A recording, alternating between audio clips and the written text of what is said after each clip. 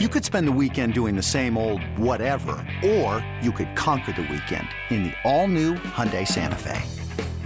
Visit HyundaiUSA.com for more details. Hyundai, there's joy in every journey. This episode is brought to you by Progressive Insurance. Whether you love true crime or comedy, celebrity interviews or news, you call the shots on what's in your podcast queue. And guess what? Now you can call them on your auto insurance too with the Name Your Price tool from Progressive. It works just the way it sounds. You tell Progressive how much you want to pay for car insurance, and they'll show you coverage options that fit your budget. Get your quote today at Progressive.com to join the over 28 million drivers who trust Progressive. Progressive Casualty Insurance Company and Affiliates. Price and coverage match limited by state law.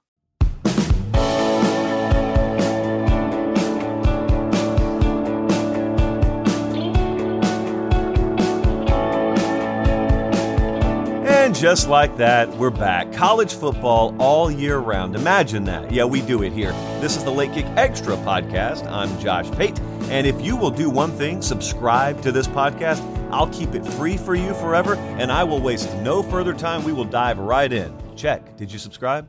Did you go check if you're subscribed? Okay, you're subscribed? Good. Let's dive into today's mailbag. I wanted to get to our buddy Chris here. He's talking about what everyone's been talking about, but I get the sense that, number one, a lot of you are very confused about lawsuits and about NIL and about the future of collective bargaining in college sports, and you really just want to watch the game on the field in the fall. Hey, secret here. Don't tell my employer, but I do too.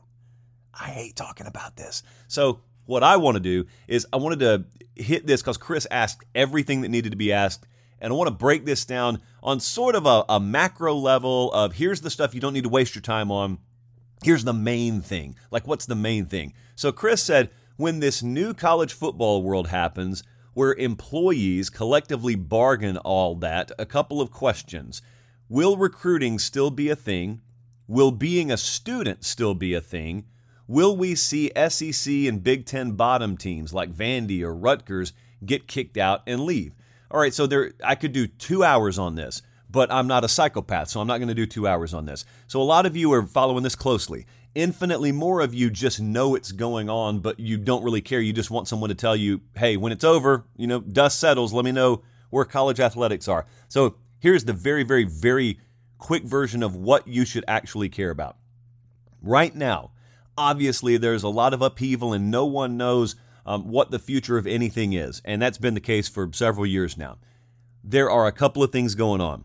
Number one, you've got the NCAA being threatened by their own member institutions because those member institutions are like, hey, you guys wrote these rules, but you keep changing the rules, and then, we do something because we don't know what the rules are any given day, and you're overreaching. So you need to get back in your place. And then the NCAA is like, well, hey, we're supposed to make rules. If you don't follow the rules, then we need to punish you. And then those member institutions are like, yeah, but we don't really respect you anymore, which leads to normal people saying, well, if they don't respect the NCAA anymore, maybe the NCAA is going bye-bye. Okay, that's over here on one street. Then on the other street, you've got class action lawsuits being taken against the NCAA. There's a big one. It's House versus NCAA right now. You don't need to know the details. You don't need to go research it. Here's all you need to know. A bunch of former players are looking around and saying, well, wait a second. Now, I may have played in 1997 or 2005 or what have you, but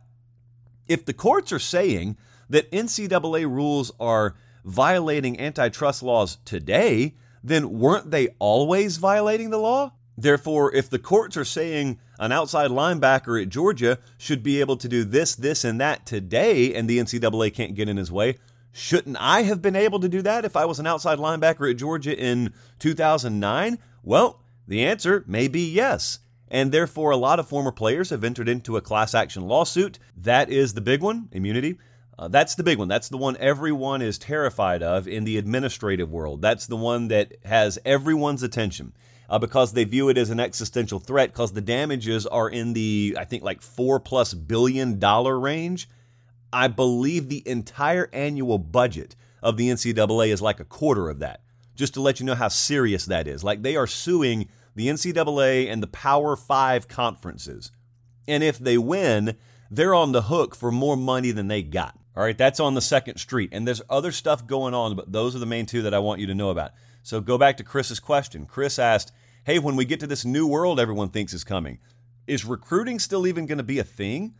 Is being a student still going to be a thing? Or will these players just be pros, basically?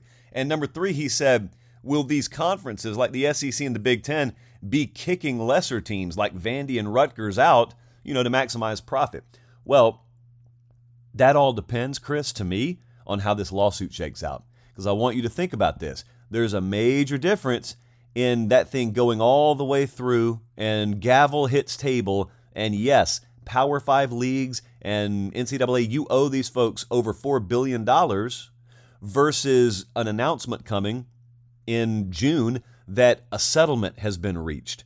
Because here's the thinking right now. A lot of this is very much up in the air. But here's the thinking, and here's what I think you need to root for. What I think you need to root for is a settlement here, because it sounds like that settlement and the Power 5 leagues paying out a portion or a fraction of that number could also come with an agreement on some terms in the here and now and in the future. So right now we're looking at how untenable things are, and we're looking at the SEC and the Big Ten and the ACC and whatever, and you're saying NIL's out of control, the portal's out of control. Why? Because there are no guardrails. Why? Because it's illegal to enforce them. Why? Because it hasn't been collectively bargained. These aren't employees. Well, what if there is an agreement? What if there's a settlement in this case? And then part of the settlement is, on one hand, we pay a ton of money, but on the other hand, we finally get some federal help. We finally get some antitrust exemption that, we've been lobbying for as the college football administrative state for a long time. But the feds look at us and say, okay, if we're going to give you this antitrust exemption, you have got to agree to revenue sharing with those players. Those players have got to get guaranteed money for being scholarship athletes. Now, Chris, if we get to that point, and that's still a long way down the road, but if we get to that point, and that's the point I'm hopeful we get to, by the way, that's the route I hope this goes, that's the one I've kind of been hinting at for a while, then all of a sudden we enter into a world where if you're a wide receiver at Purdue, or if you're a wide receiver at Ohio State, you know that you are guaranteed a certain cut because you are a Big Ten scholarship athlete. And by the way, I don't think that money should come from the university. I think you should be entered into an agreement, whether it's employment or otherwise. I think your agreement and what you sign on to should be with your league.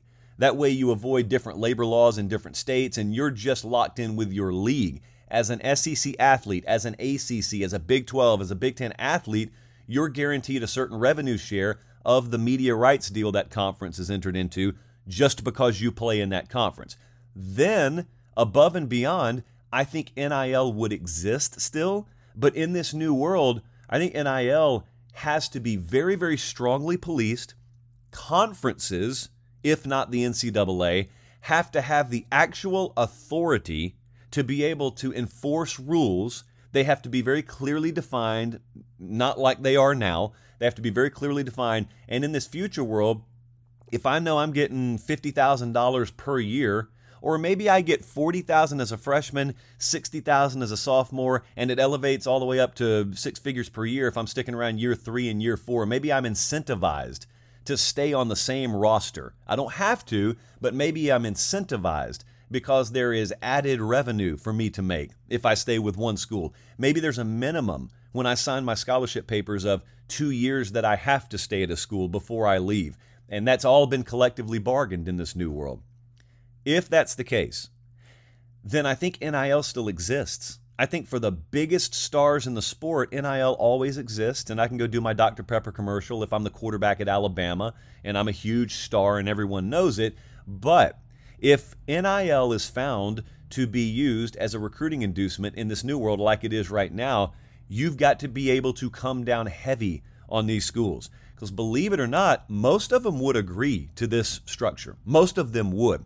Because here's what it would do, Chris. It would answer your questions.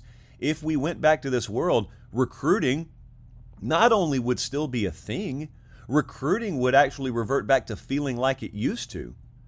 So I'm all for that. I mean, think about it. It's a different world. Players are guaranteed money, but that doesn't affect you and I. Like, what happens in the aggregate is if every school is offering the same purse, if every school you go to, you know you're making money, well, then we kind of hit the reset button. And the better programs are going to be able to recruit the better athletes because the ones with a more established track record and better facilities and better coaching staffs, blah, blah, blah, are still going to attract the better caliber athletes. But at the end of the day, the formula for winning in recruiting kind of goes back to what it used to be, which never was absent of money, I'll grant you that, but it had a lot more to do with skill in developing relationships and closing, and not just offering a kid $700,000 because you're getting whipped in recruiting and you need to make up for it at the 11th hour. That's what recruiting is right now, and that's what NIL being used as an inducement is. So, Chris, yeah, I think recruiting would be a thing in this world. I think being a student would still be a thing, and this is a very, very key line of delineation. In this world I'm talking about, we do not detach football. We do not detach that from the other sports. We don't detach it from the universities. I do not think that is the goal currently of even the Greg Sankeys or Tony Petitis. What I do think they've done is they've positioned their conferences to where if that is the route they have to go, they can do it. I know a lot of you demonize these guys. Chris, I know you're not their biggest fans. I am telling you, you can like them or hate them, that is not plan A for them, but it is a contingency that they have. Plan A is let's salvage this and let's face reality, but let's also get a favorable ruling as best we can out of these court cases, and let's use that to establish a new world and build a workable new world, one where the NCAA does not disappear, but we streamline the process, and we do enter into revenue sharing deals with our players, and we do give them money, and everyone's a lot more happy, and no one's trying to rail against the system as much as it feels like everyone is right now. And we maintain the concept of the student athlete. Dare I say, we have the true meaning of student athlete for the first time, maybe ever. When you play tight end for Texas, you're actually enrolled at the University of Texas. Because there's another world in the future where if you got that Longhorn logo on your helmet, you're not enrolled at Texas. In fact, the football team you're playing for is merely licensing the University of Texas branding, and they are paying rent to play in Royal Stadium out there in Austin, but it's not an actual appendage of the university anymore. That would be gross. As for the third question, will we see SEC Big Ten teams like Vandy and Rutgers kicked out? I don't know. I do not know because I don't have the foresight to know what the world will be. How much sway does your network partner have in making those decisions? Like, I don't think the conferences want to do that. I mean, think about this. At some point, you got to have wins. Like, even if you think Rutgers will never do anything, even if you think Vandy will never do anything, man, if I'm Oklahoma, like if I'm Georgia, I look around and say, don't we want them here? If I'm Oregon and Ohio State, I want them here. We can't play a Tier 1 team every week. Guys, we got to have wins somewhere along the way. Someone's got to serve as the 4 or 5 baked-in wins that we're supposed to have automatically every year. So I don't know, but I will say there is a path here for all the doom and gloom crowd out there. There is a path where this still turns out more than okay. You don't have to give up, and that's the bottom line because Stone Cold said so. Happy Wednesday morning to everyone. If you're listening on Wednesday, as I said earlier, I was looking at some of our numbers. Bradley, the associate, brings me the numbers, and it looks like we got a ton of people listening to the pod. Not all of you are subscribed. The reason I ask that is because that's the metric that helps us the most. And so I humbly ask, subscribe, please. And if you think you are, just make sure, go double check, because I got caught not subscribed to one of my favorite shows the other day. So shame on me. And I'm not going to shame you. I'm just going to ask you. We move on. Old Atlanta Sports hit me up and said, we've got to change the word committed in recruiting. It's a bad look when they all transfer a year later. Kind of sickening having to see that word all day today. Yes, friends, today is National Signing Day. Once upon a time, kids, if you're new to the college football game, once upon a time, this day was a holiday.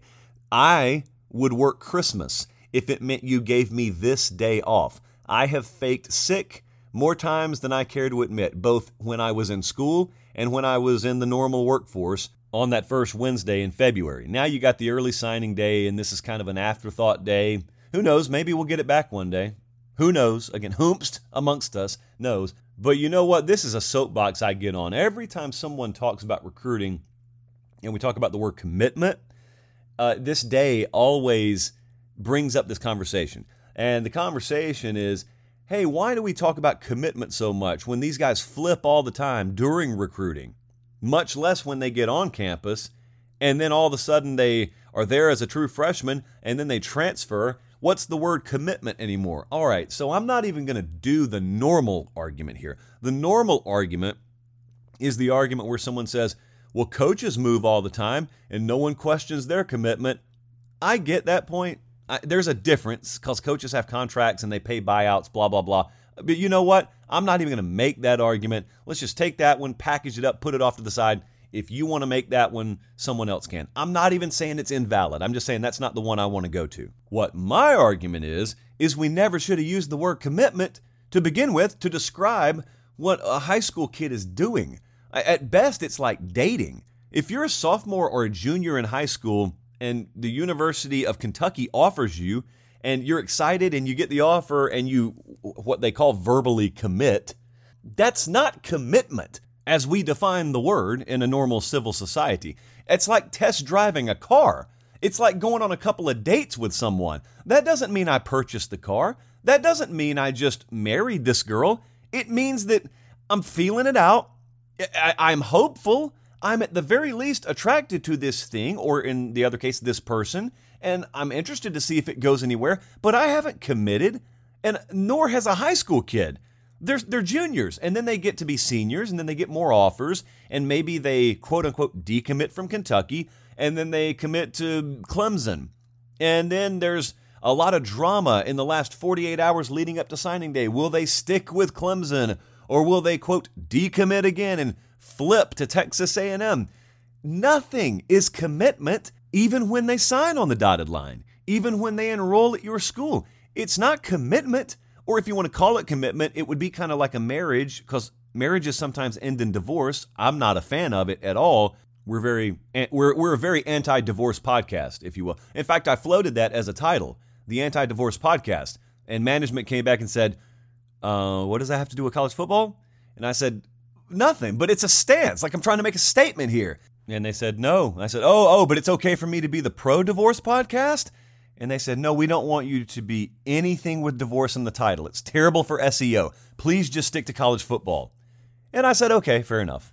But anyway, if we want to analogize it like that, yeah, okay, after you sign your scholarship papers, if we want to compare that to divorce, I'll get to that in a second. But before you sign those scholarship papers, there is no commitment. Okay, but somewhere along the way, someone in the recruiting business needed a term to describe what it is when a junior in high school tells the wide receivers coach at Oklahoma he plans on coming there, and they just called it commitment.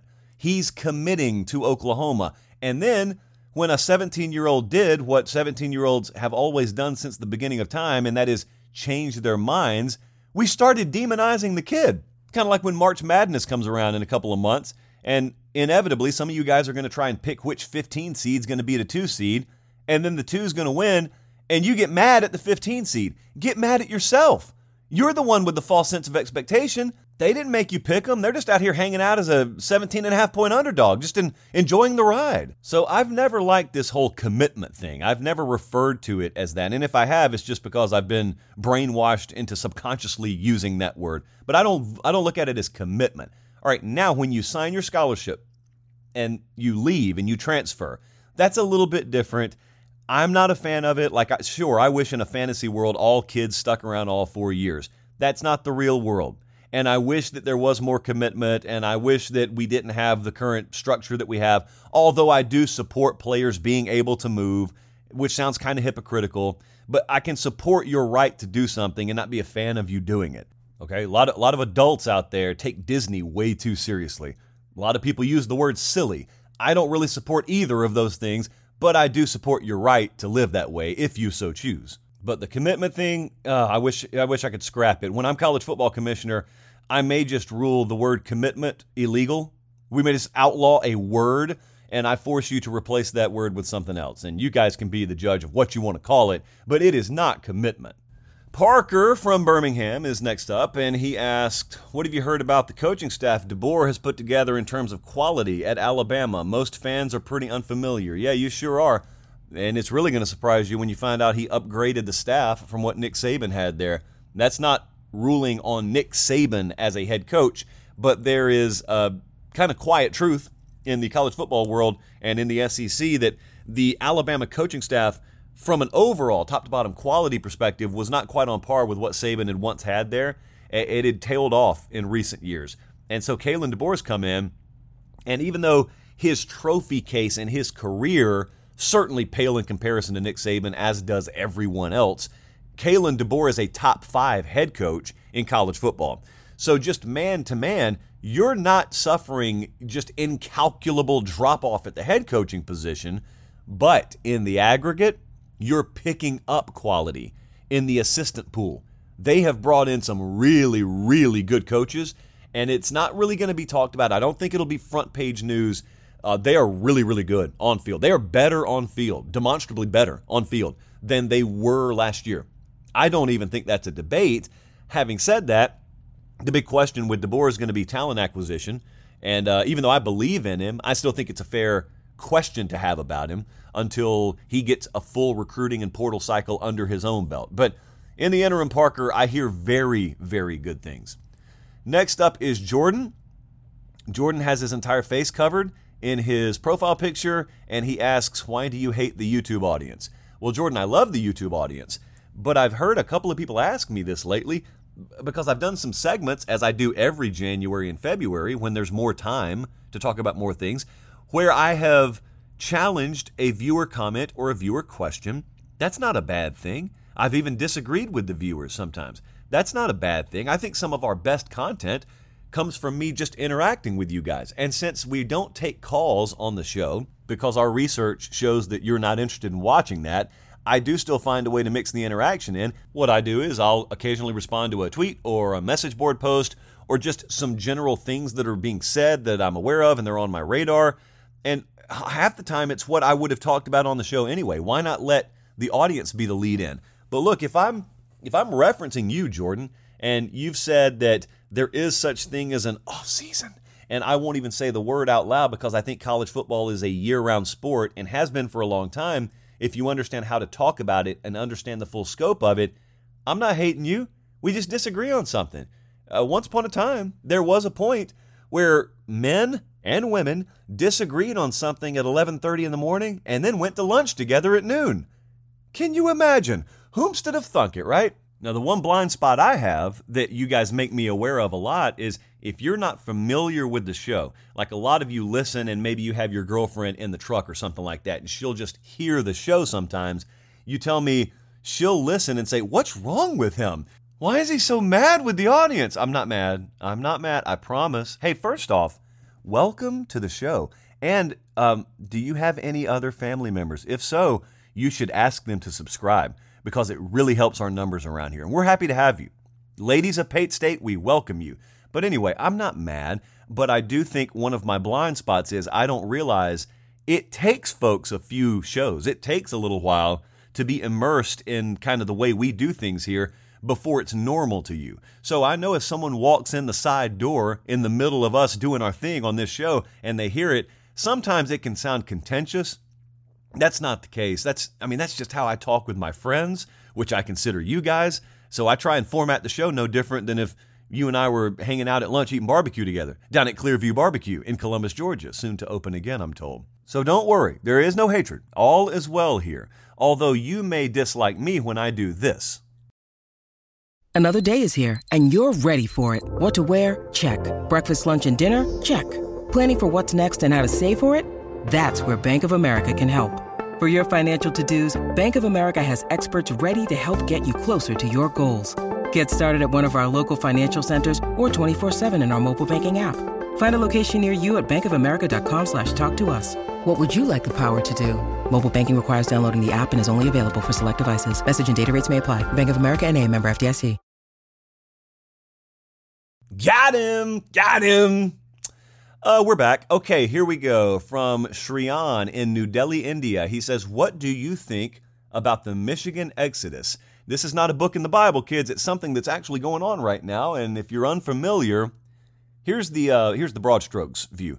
Right now, Jim Harbaugh has gone to the NFL. He's taken a number of his staffers with him. And some of his other staffers have left to go elsewhere. And Sharon Moore was elevated. Now, if you're a Michigan fan, you just saw your team win a national title, and you saw Sharon Moore, then the offensive coordinator, elevate to interim head coach when Harbaugh was suspended. And he did a good job, and everyone loved it, and it was kumbaya around the campfire. So when Harbaugh leaves, they had a natural plan in place to elevate Sharon Moore to head coach. Everybody applauded. Good for Sharon Moore. He gets his shot. I got no problem with it personally. But one of the biggest talking points around Michigan was this will benefit us because of continuity. And it will benefit us because it will keep the organization together. Well, some Michigan fans are looking and saying, wait a second. Now all these guys are walking out the door. If we weren't going to get the continuity, was it really in our best interest to elevate Sharon Moore to begin with? This was supposed to be one of the big pros because there are several question marks to giving a guy who's never been a head coach the University of Michigan job as his first job. And that's understandable too, but one of the big trade-offs was supposed to be at least a bunch of folks won't leave. Well, now they're leaving, thus the Michigan exodus. Now, time will tell the impact on this. Sharon Moore may go out and hire his own staff, and it may be gangbusters, man. He may kill it, and it may be Sharon Moore's world up there, and they're a Tier 1 program for years to come in the Big Ten. That could happen. Also, what could happen is you could find out the further Jim Harbaugh gets away from that program, the more and more he was hiding some of the warts internally. And I think a lot of you Michigan folks know what I'm talking about, but nationally they don't. Nationally, you need to know the athletic director at Michigan is not very popular internally. Ward Manuel is not very popular with the fan base or internally. Let me put it that way. And there is a train of thought that I happen to buy into with Michigan athletics that they have not jumped into the real world. They are still stuck 20 years behind times when it comes to things like NIL. And they think that Michigan brand is going to carry the weight at the end of the day, and they don't have to do what some of these other schools do. Yeah, you do.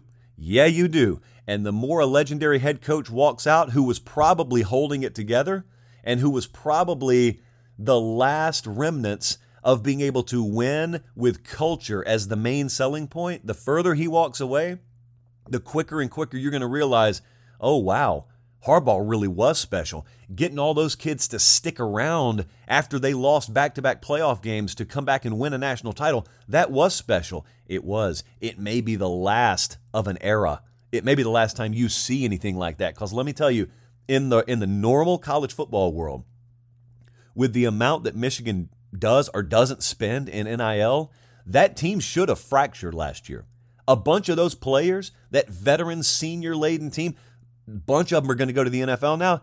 In normal world, in normal college football terms, those guys making what they didn't make at Michigan would have just gone elsewhere, and that team would have broken up, and you never would have had this run last year.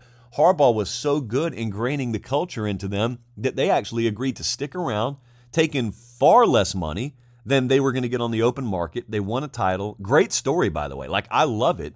But now, either Sharon Moore can do that or he can't. And I'm just going to use a default setting here and assume that he can't, because I don't think hardly anyone can do that anymore. And those guys came in together and they were committed, and that's a very, very unique bond. I don't know that every future Michigan class is going to have that. I know it's kind of popular and it's idealistic to think they will, because every fan base thinks their kids and their organization's made up of different, unique, right stuff. Hopefully for Michigan's sake, you're right. I don't think so. I think they're in the same world as Ohio State and as Georgia and as USC and everyone else, and they're going to find out we're behind the times here. And Sharon Moore or Brian Kelly or Chris Kleiman or whoever we would have brought in, we're going to have to get with the times in NIL, and they're not there right now. And Michigan's not a poverty program, but they are a program where some of the old heads have been very resistant to jump on the conveyor belt of modern college football, and I don't blame them, because they're not in love with it. They don't really like it. But, there are a lot of boosters begrudgingly participating elsewhere. Just the way of the world right now. Maybe it won't always be that way, but it is right now. Randy is up next from Asheville, North Carolina. He said, I need some help. My best friends and I attend a game every year for our annual guys trip. Awesome tradition. The issue is we're having trouble picking this year What have been your favorite games or stadiums you've attended? Any recommendations are welcome. Well, the first thing you have to do, Randy, is you have to make sure you don't have any weddings on your calendar. And the next thing you need to be able to confirm is that you can go any time of year. Because if there are times that are blocked off, that could impact my answer. The third thing you need to ask is, does distance matter? Or could you go anywhere you want to? I mean, how free is this guy's trip? And fourthly, a lot of prerequisites, I know.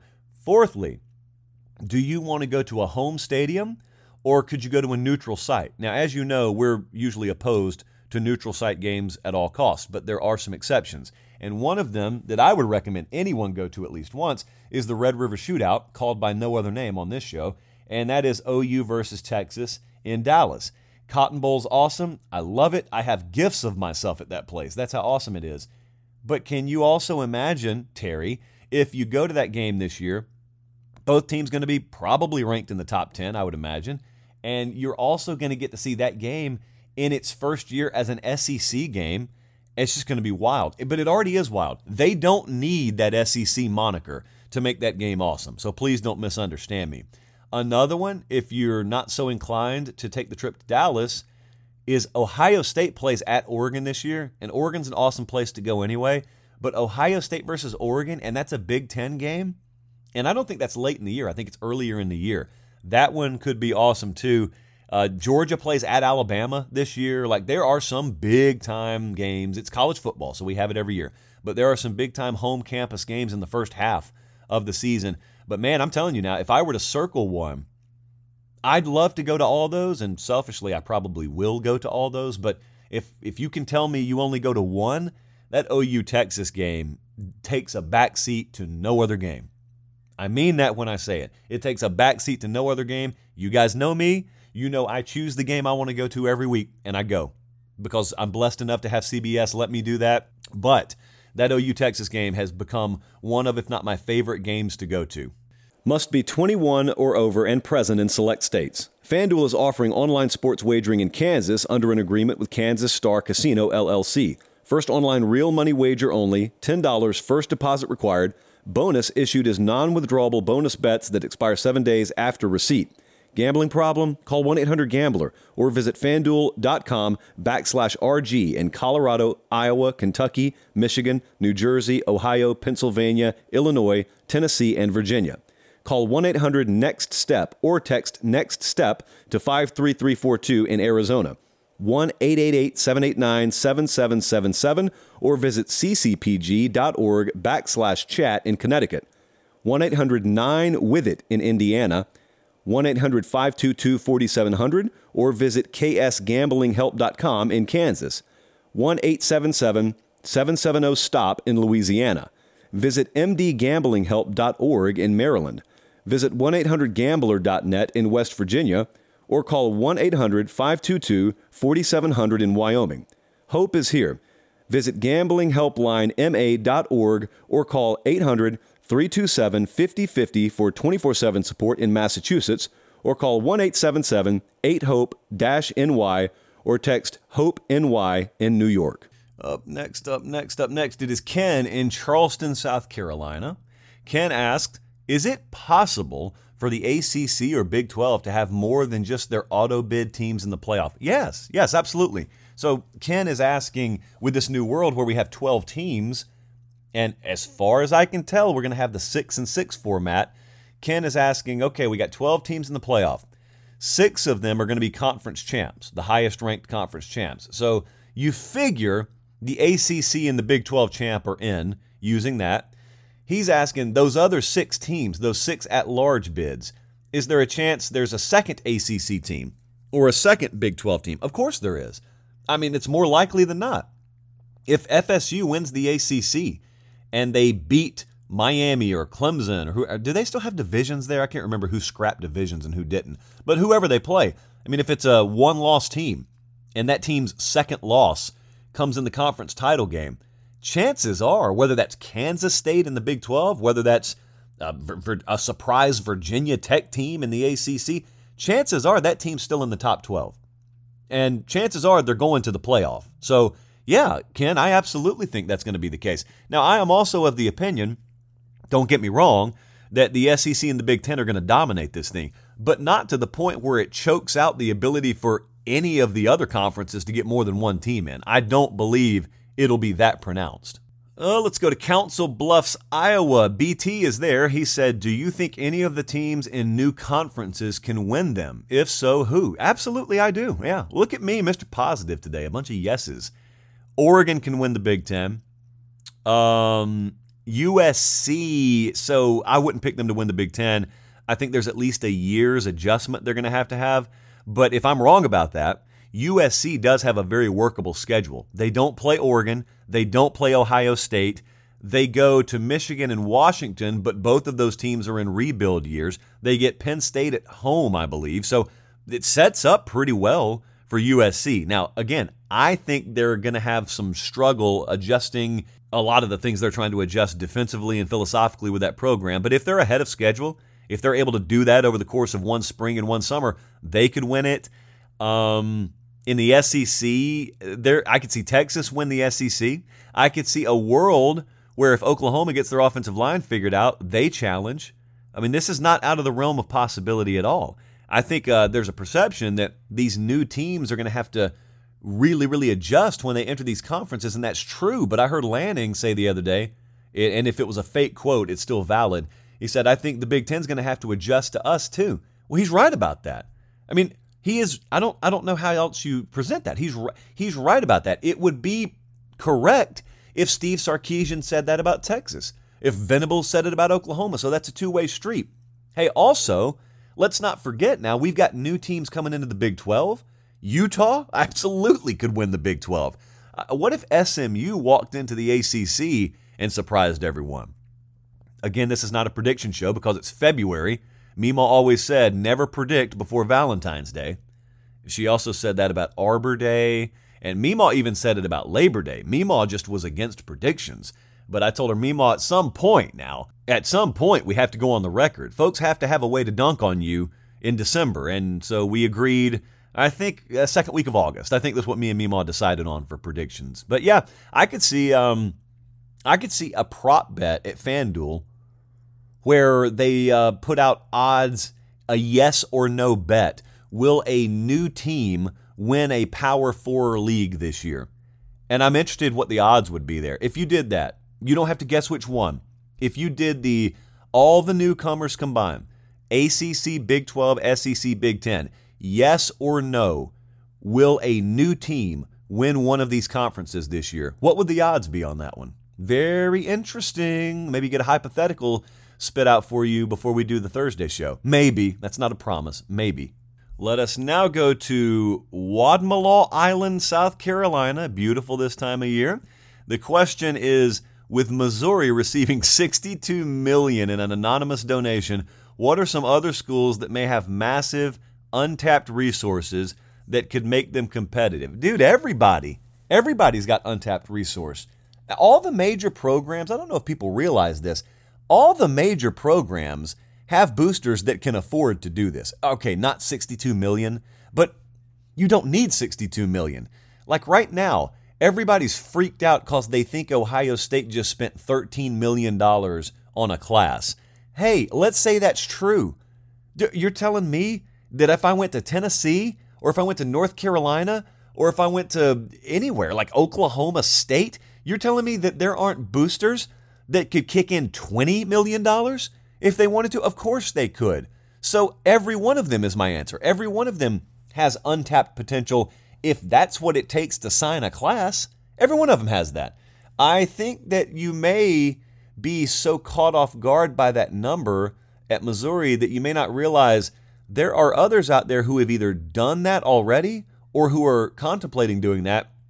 For instance, I'm aware of an example right now of a major booster with a major program who has a major donation on the table, but he wants it earmarked, not for football, he wants it earmarked for a specific position. He's saying, if this is my money and I'm going to give it to you and it's in the 7-figure range, if I'm going to give it to you, I want it to be spent on a quarterback.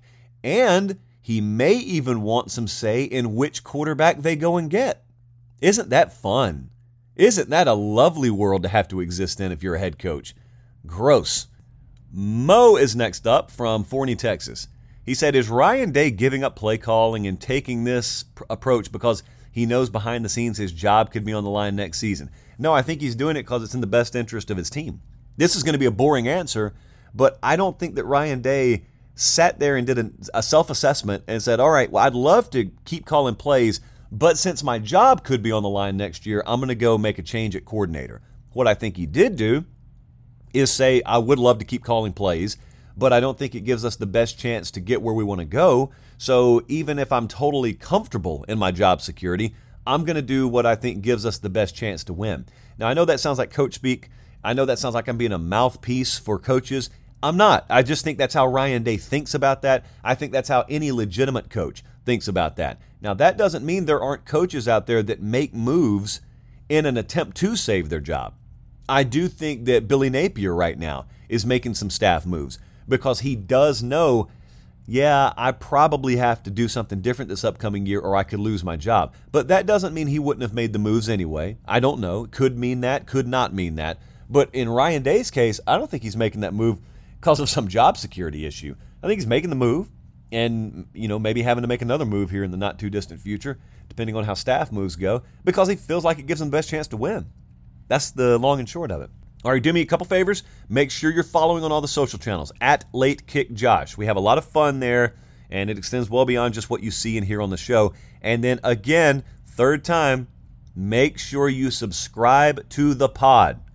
That's all I need you to do. I am very emphatic about it for a reason. It helps us out a whole lot. You don't have to pay anything. And the way that you make sure you never have to pay anything is make sure you are subscribed. And then get 5 of your friends to do the exact same thing. And if you don't have 5 friends, that's okay. That's okay. Enjoy your silence and independence, but, go get 5 strangers to do it. I'm sending this off to Bradley the Associate to be edited. It'll be out later today, at which point you'll be listening to it because this is not live. So for Bradley the Associate, I appreciate you guys so much. We'll be back live Thursday night with Late Kick Live over on the YouTube channel, and it'll be in your podcast feed Friday morning. Until then, enjoy the rest of your National Signing Day, and God bless.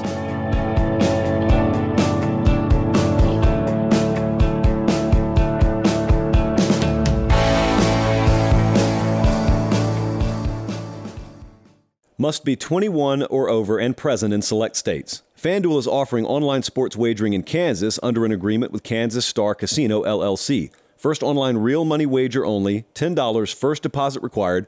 Bonus issued as non-withdrawable bonus bets that expire 7 days after receipt. Gambling problem? Call 1-800-GAMBLER or visit FanDuel.com/RG in Colorado, Iowa, Kentucky, Michigan, New Jersey, Ohio, Pennsylvania, Illinois, Tennessee, and Virginia.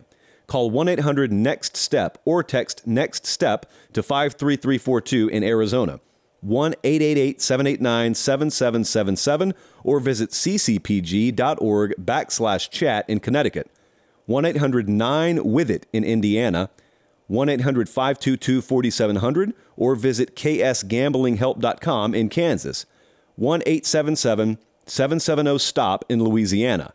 Visit mdgamblinghelp.org in Maryland. Visit 1-800-GAMBLER.net in West Virginia, or call 1-800-522-4700 in Wyoming. Hope is here. Visit gamblinghelplinema.org or call 800-327-5050 for 24/7 support in Massachusetts, or call 1-877-8-HOPE-NY or text HOPE-NY in New York.